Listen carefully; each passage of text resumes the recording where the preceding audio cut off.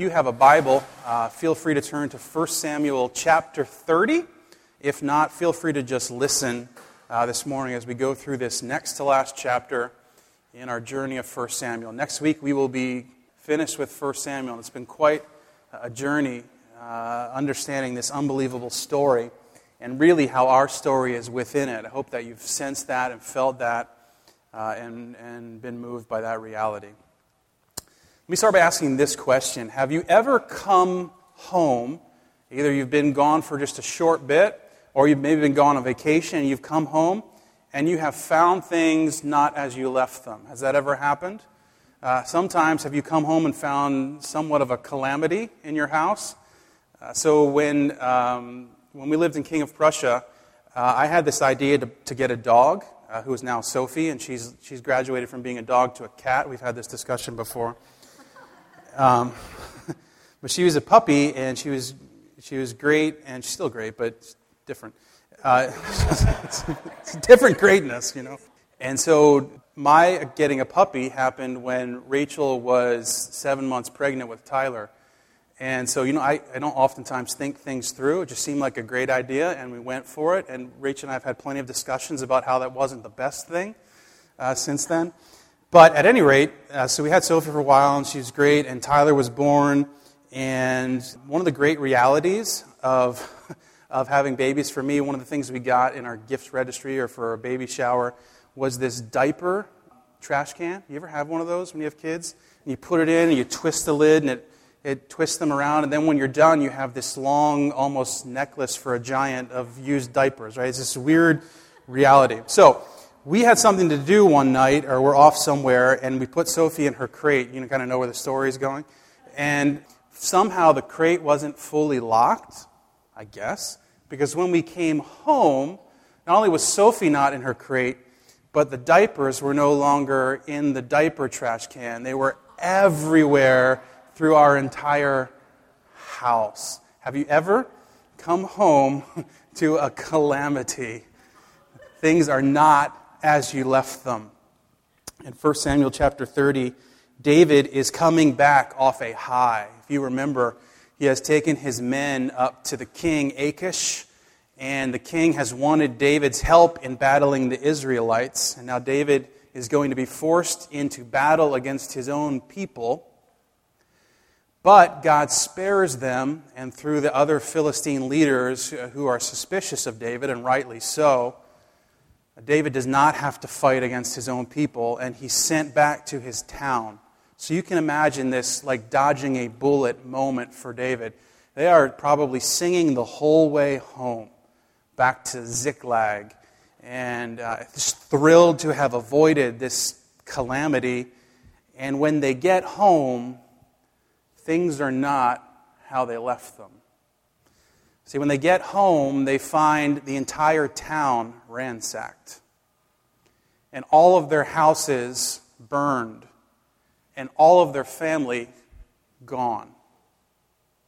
Can you imagine the roller coaster ride of David and his men?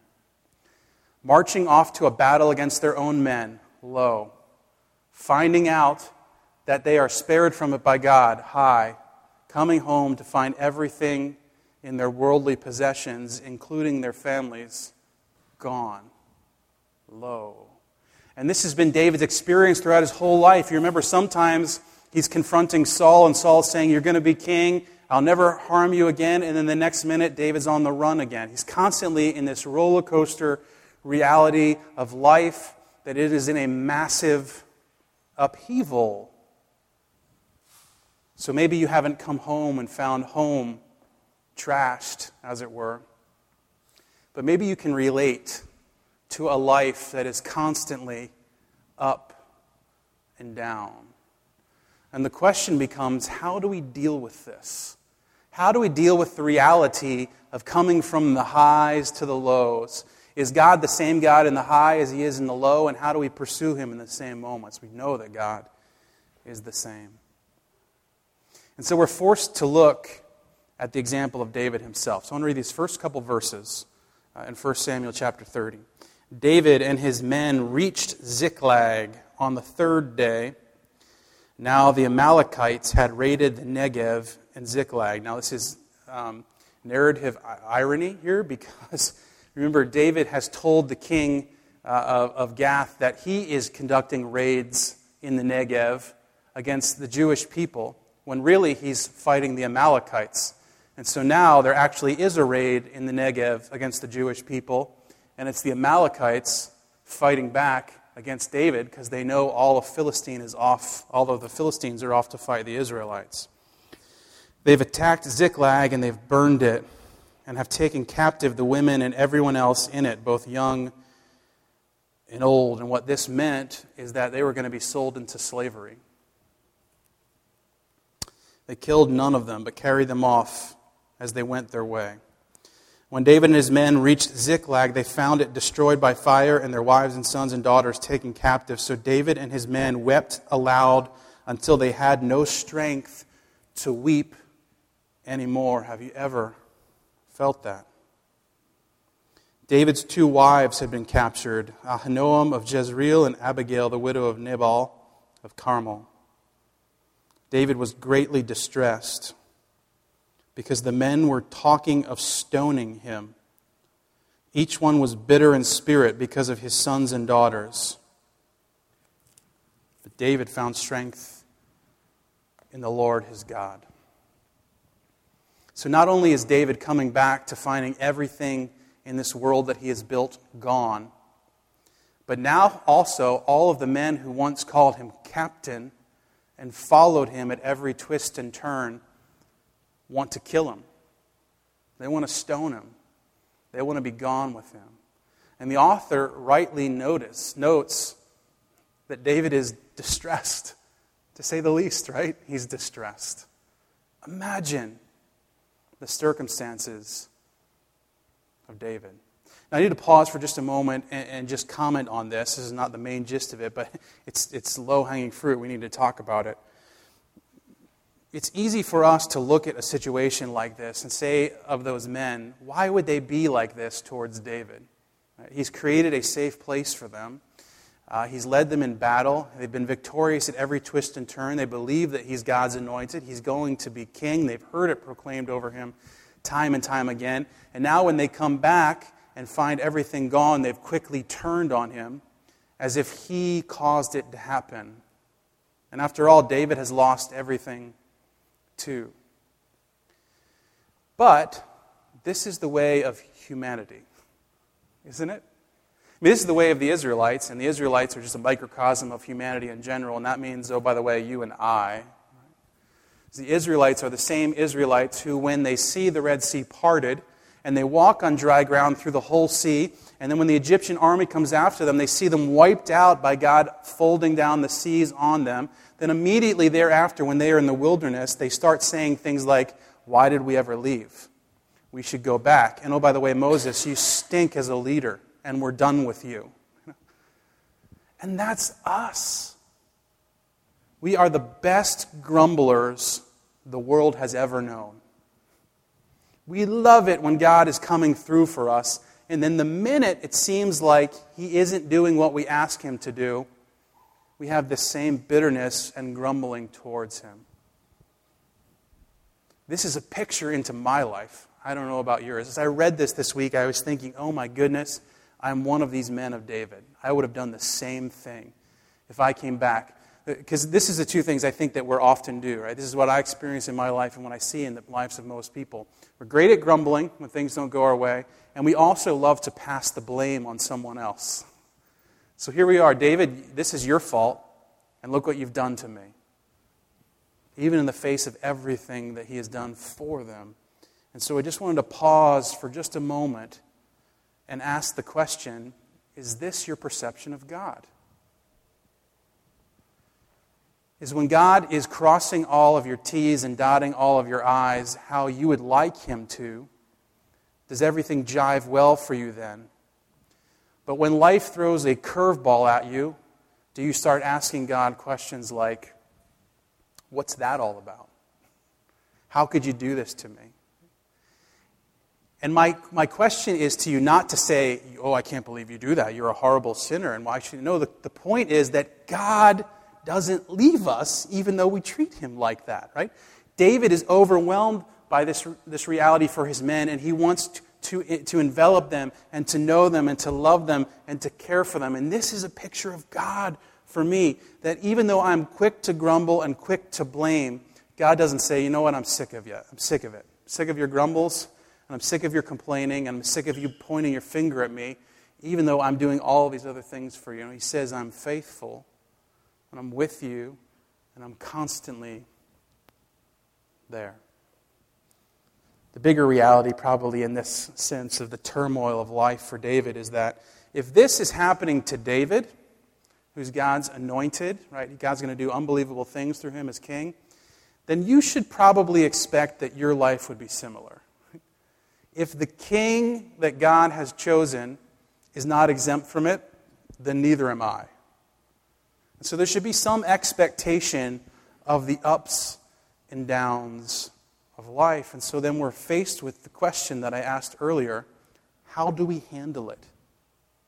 How do we navigate the ups and downs? Do we just grip as hard as we can and hope the ride comes to an end soon? Have you ever been on a roller coaster, maybe for the first time, or one that you didn't expect to be quite as scary as it actually was? And then you just kind of know, though, if you close your eyes and hold on, it'll be over in 2 minutes, and you can get off, and everything will be good. But life, if you try to function that way, it doesn't really work very well, does it?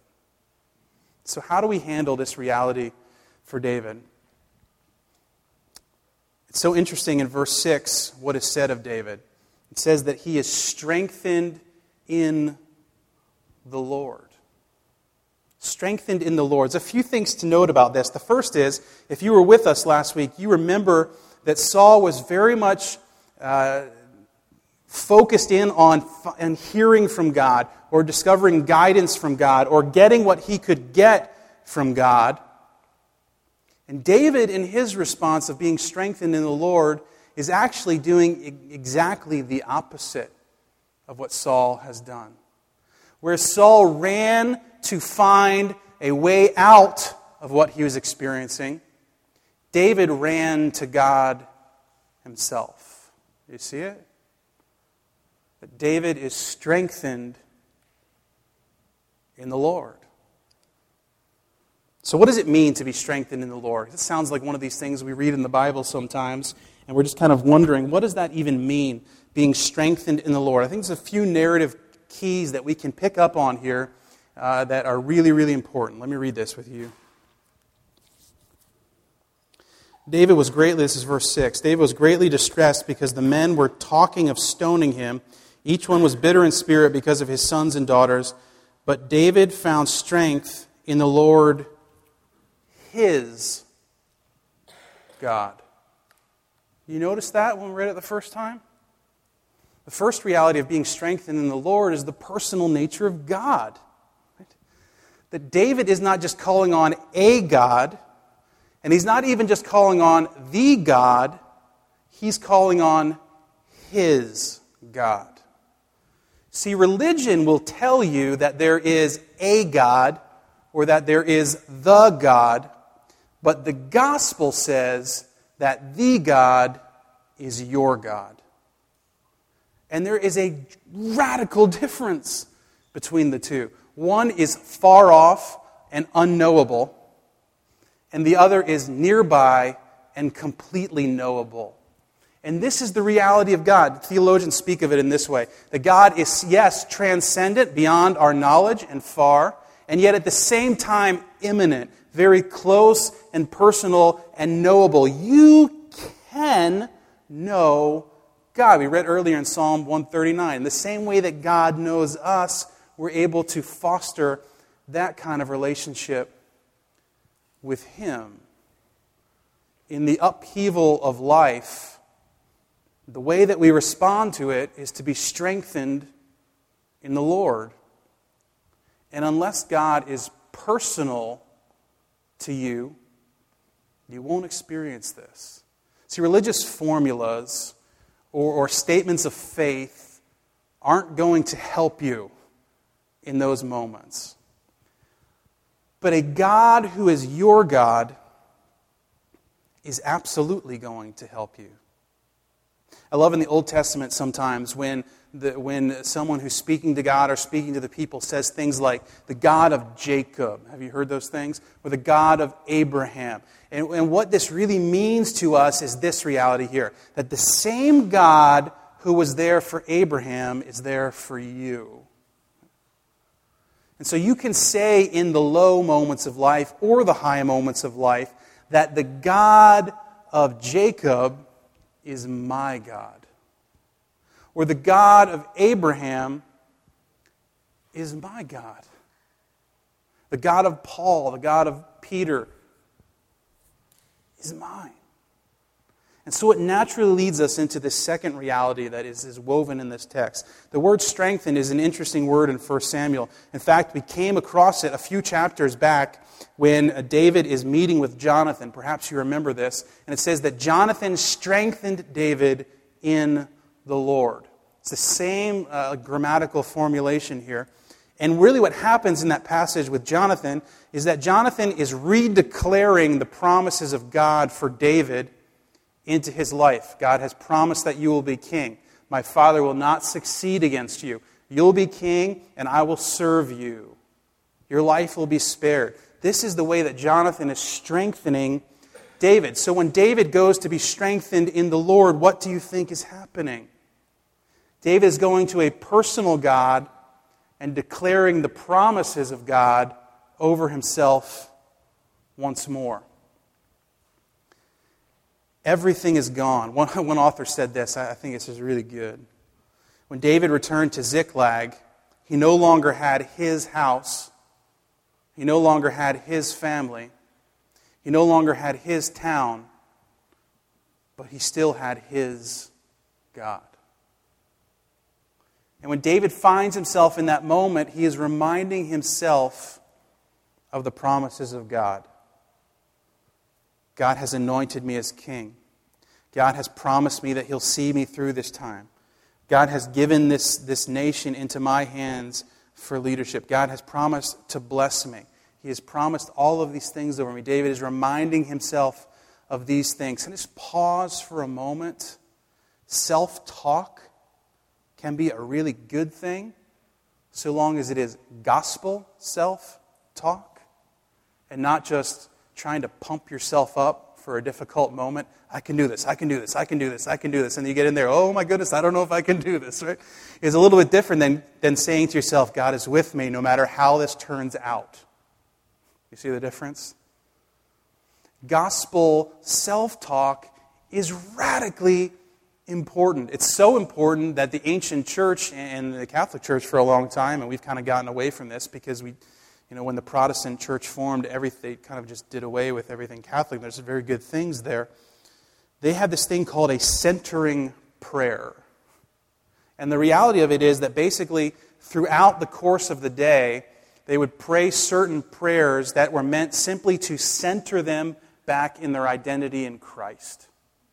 Because this world is always trying to define you as something other than you are not. And unless you are being practical about recentering yourself, you will begin to buy in to the world's definition of your existence, your worth, your value, etc., etc. Sometimes we need some gospel self-talk. When I was working at the bank and going to seminary, this is what I did. I don't know if you can do this at your workplace or not.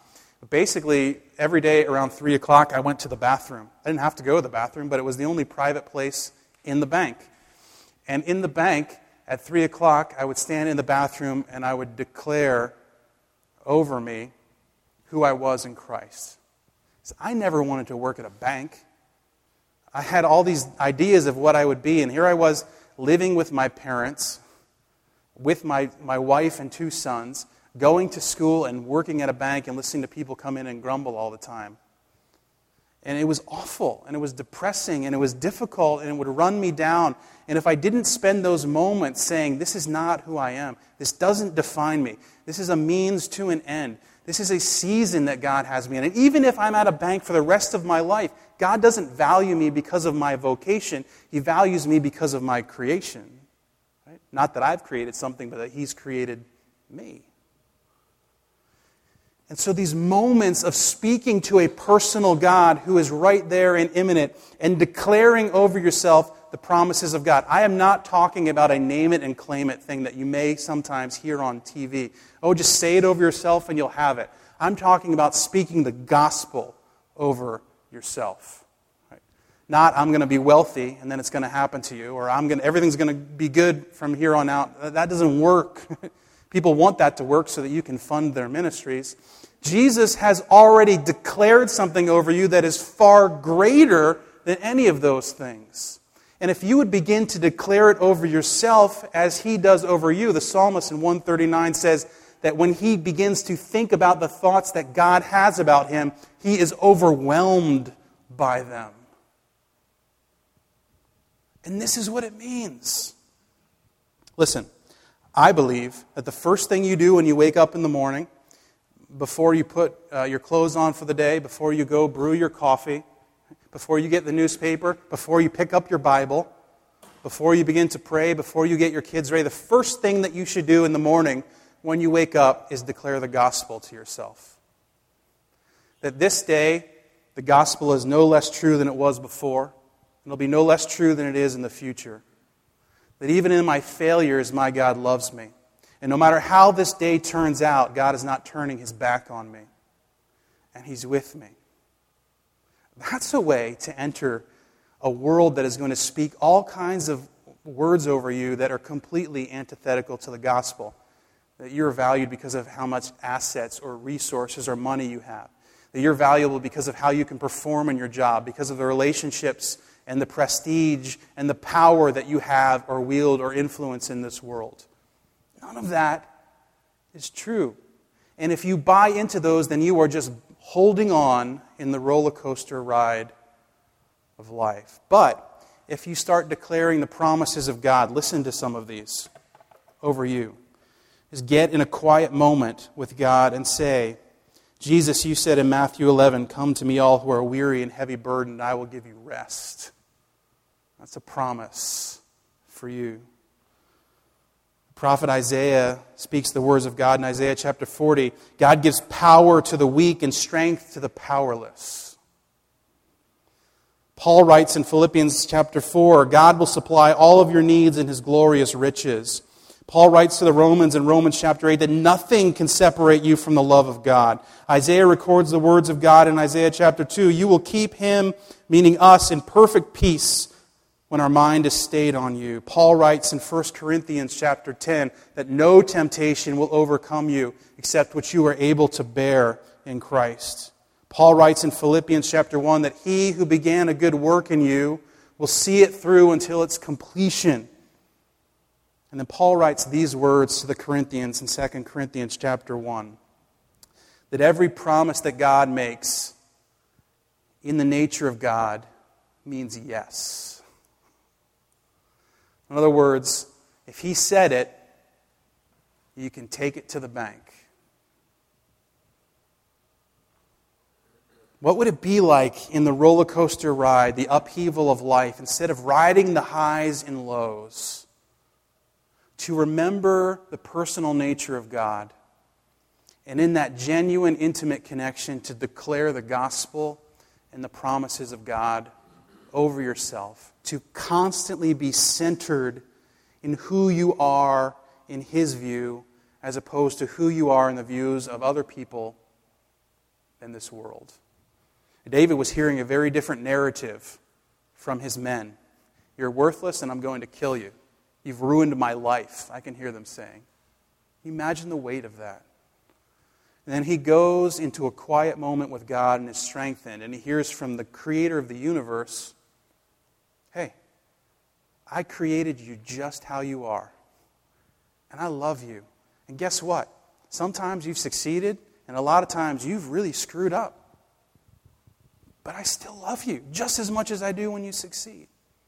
And you're still my king. And I've still got a future for you. This is the reality of being strengthened in God. And then you see what happens as the outcome from it. Listen to this as the story continues. Verse 7, David said to Abiathar, the priest, the son of Ahimelech, bring me the ephod. And And Abiathar brought it to him, and David inquired of the Lord, shall I pursue this raiding party? Will I overtake them? See, Saul got it wrong. He wanted guidance, not God. David came to God, and as a result, got guidance. You see it? It was a personal God declaring His promises over us and allowing us to enter His presence. There's 3 P's. That's good homiletics.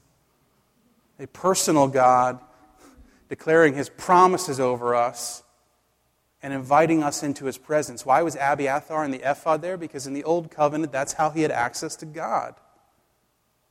But God understood that he wasn't just there to get what he could get from him. See, after being strengthened in God, David hears from God. He doesn't go to hear from God. He hears from God as a result of going to God Himself. We get this wrong a lot of the time. And then as soon as David hears from God, and when he asks these questions to them, were we overtaken by a raiding party? And should I go after them? And if I go after them, will we be successful? And God says to him, go after them, and you will overtake them. And David mounts the forces and says, we're going. See, because for David, being strengthened in the Lord produces obedience. There is no hesitation in David's mind. What we'll come to find out is that this raiding party is numbered in the thousands. And David's going with 400 men eventually. 600, but 200 don't make the whole trip because they're tired. But David doesn't stop to ask questions. He hears from God and he goes. There's something about obedience. I mean, we keep talking about this, but it is so gospel-centered, so real, so important for us to know. This is what religion says about obedience. Religion says that you obey God so that you can be blessed by God. The gospel says you are blessed by God, and as a result, you obey God. And they are radically different. If you are trying to live the religious life of trying to earn God's favor, being obedient, trying to live the Christian life as best you can, because then maybe God will bless you, that's backwards, man. You are blessed. Declare the promises over yourself. This is not name it and claim it, but it's the gospel. And as a result, what you will find is obedience in your life. David doesn't ask questions. He hears from God, and he goes. And what we find is that in David's obedience, it is met by God's providence. David's obedience is met by God's providence. I'll tell the story without reading it here. These guys head off, right? Think about this for a moment. They ask God 2 questions, and God gives them 2 answers. Should we go after them? God says yes. Will we overtake them? God says yes. That's it. Now, if I'm leading this party, I need more information. First of all, which way did they go? Right? David has no idea where to go. Can you imagine this? He probably has a good idea. It's one of those 3 Amalekite tribes that he's been raiding, but it could have been any of them. And who knows which way they left from there? Which way do they go? Who should I take? How long is it going to take? What supplies do I need? But David doesn't ask any of those questions, and there's wisdom in that for us. Because David's obedience is met by God's providence. As David sets out, they come across a lone Egyptian slave who is desperate for food and water. He has been left behind by this Amalekite raiding party. And when David comes across him, they feed him and they give him something to drink, and they say, did the Amalekites come and ransack our city? And the man negotiates a truce with David and then says, I'll take you right to them. And the Egyptian man takes David and his men all the way to this Amalekite raiding party. They are celebrating. The text says they're basically throwing a party because of their victory. And in the midst of this party, David and his men show up, and they reclaim everything that has been lost and much more.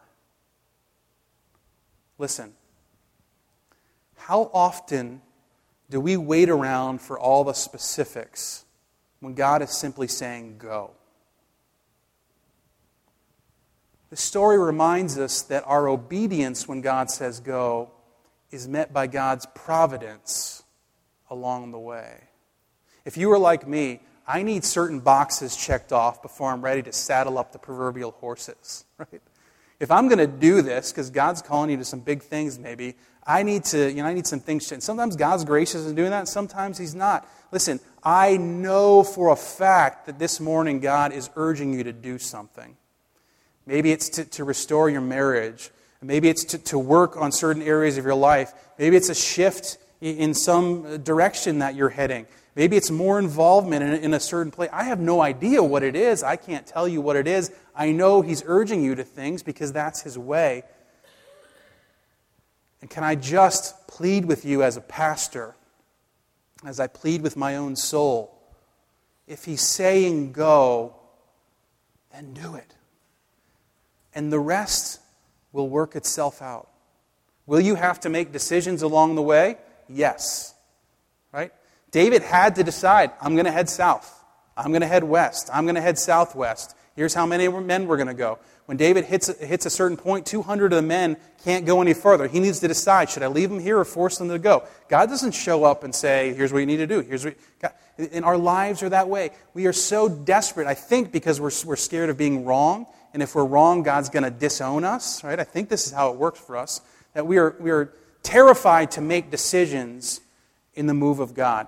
Listen, if you've declared the promises of God over you, that you are loved even in the midst of your failure, and you are strengthened in God, then when God says go, you will be obedient to go, not tortured in your own mind, wondering if God's going to, be punitive against you because you don't do everything right. And you're going to make decisions, some of which are going to be right, some of which aren't going to be the best. And guess what? God's providence is big enough to accomplish His kingdom work, whether you choose to go south or north. Right? Do you believe that, church? So maybe the message for you this morning, beyond anything, is if you're hearing God say go, go. And trust, even though it might not be simple, even though it might not be easy, even though the direction lights may not show up at every twist and turn, that He will be with you and that His outcomes will come to pass. I love the psalm. We used to sing this when I was a kid. There was an old song. The Word of God is a lamp unto our feet and a light unto our path. Right? And the beautiful imagery of this is that the psalmist is basically saying that God is simply illuminating the next step. Right? A lamp unto my feet that ultimately, as I look back, has lit up an entire path.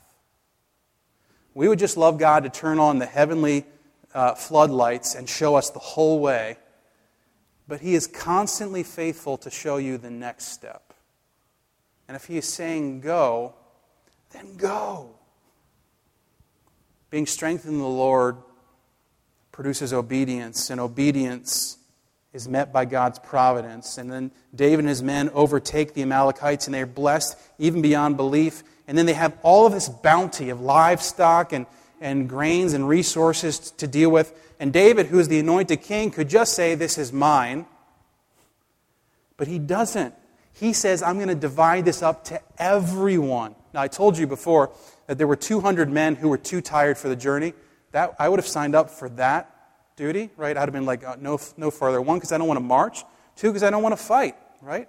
And so if you want to keep going and you're allowing me to stay here and guard, that says they guarded the baggage. I think I could do that. Right? I could be a baggage guardian.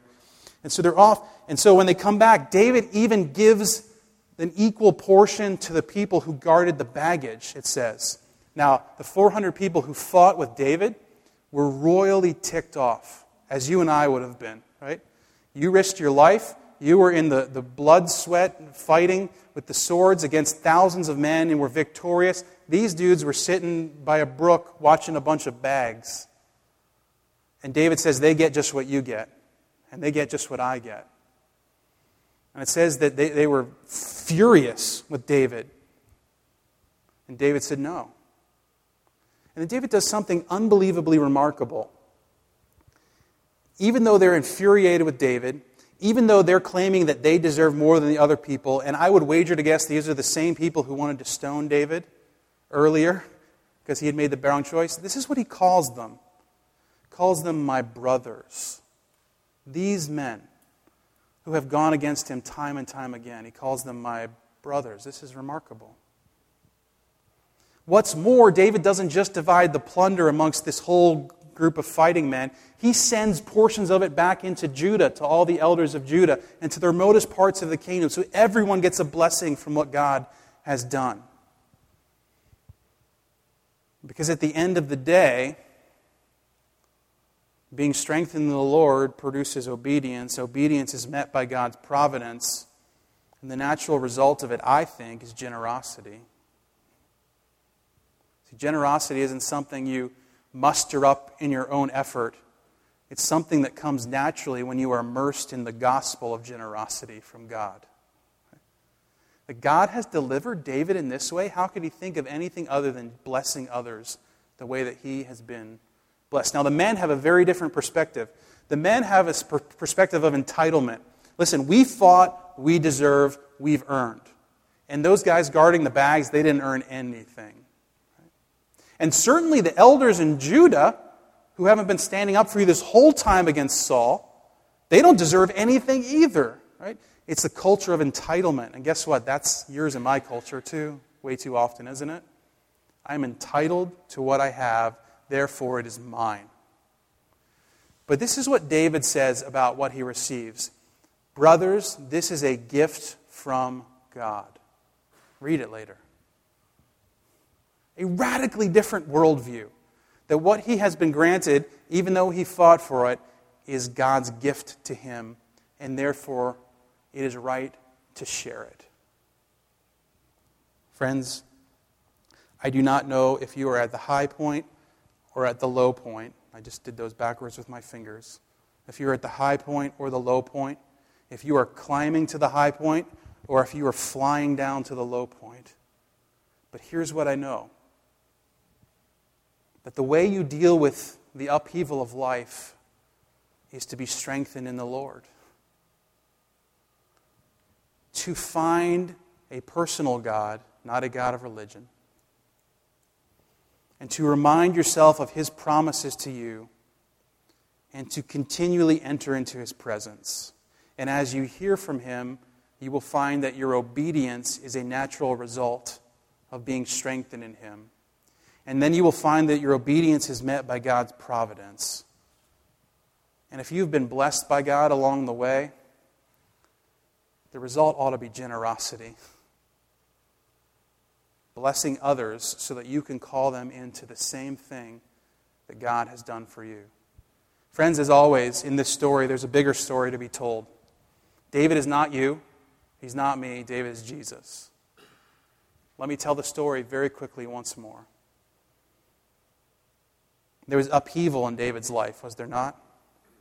Think of the trajectory of Jesus, who enters Jerusalem on Palm Sunday, coronated as king, and on Thursday night finds himself pleading for his life in a garden alone.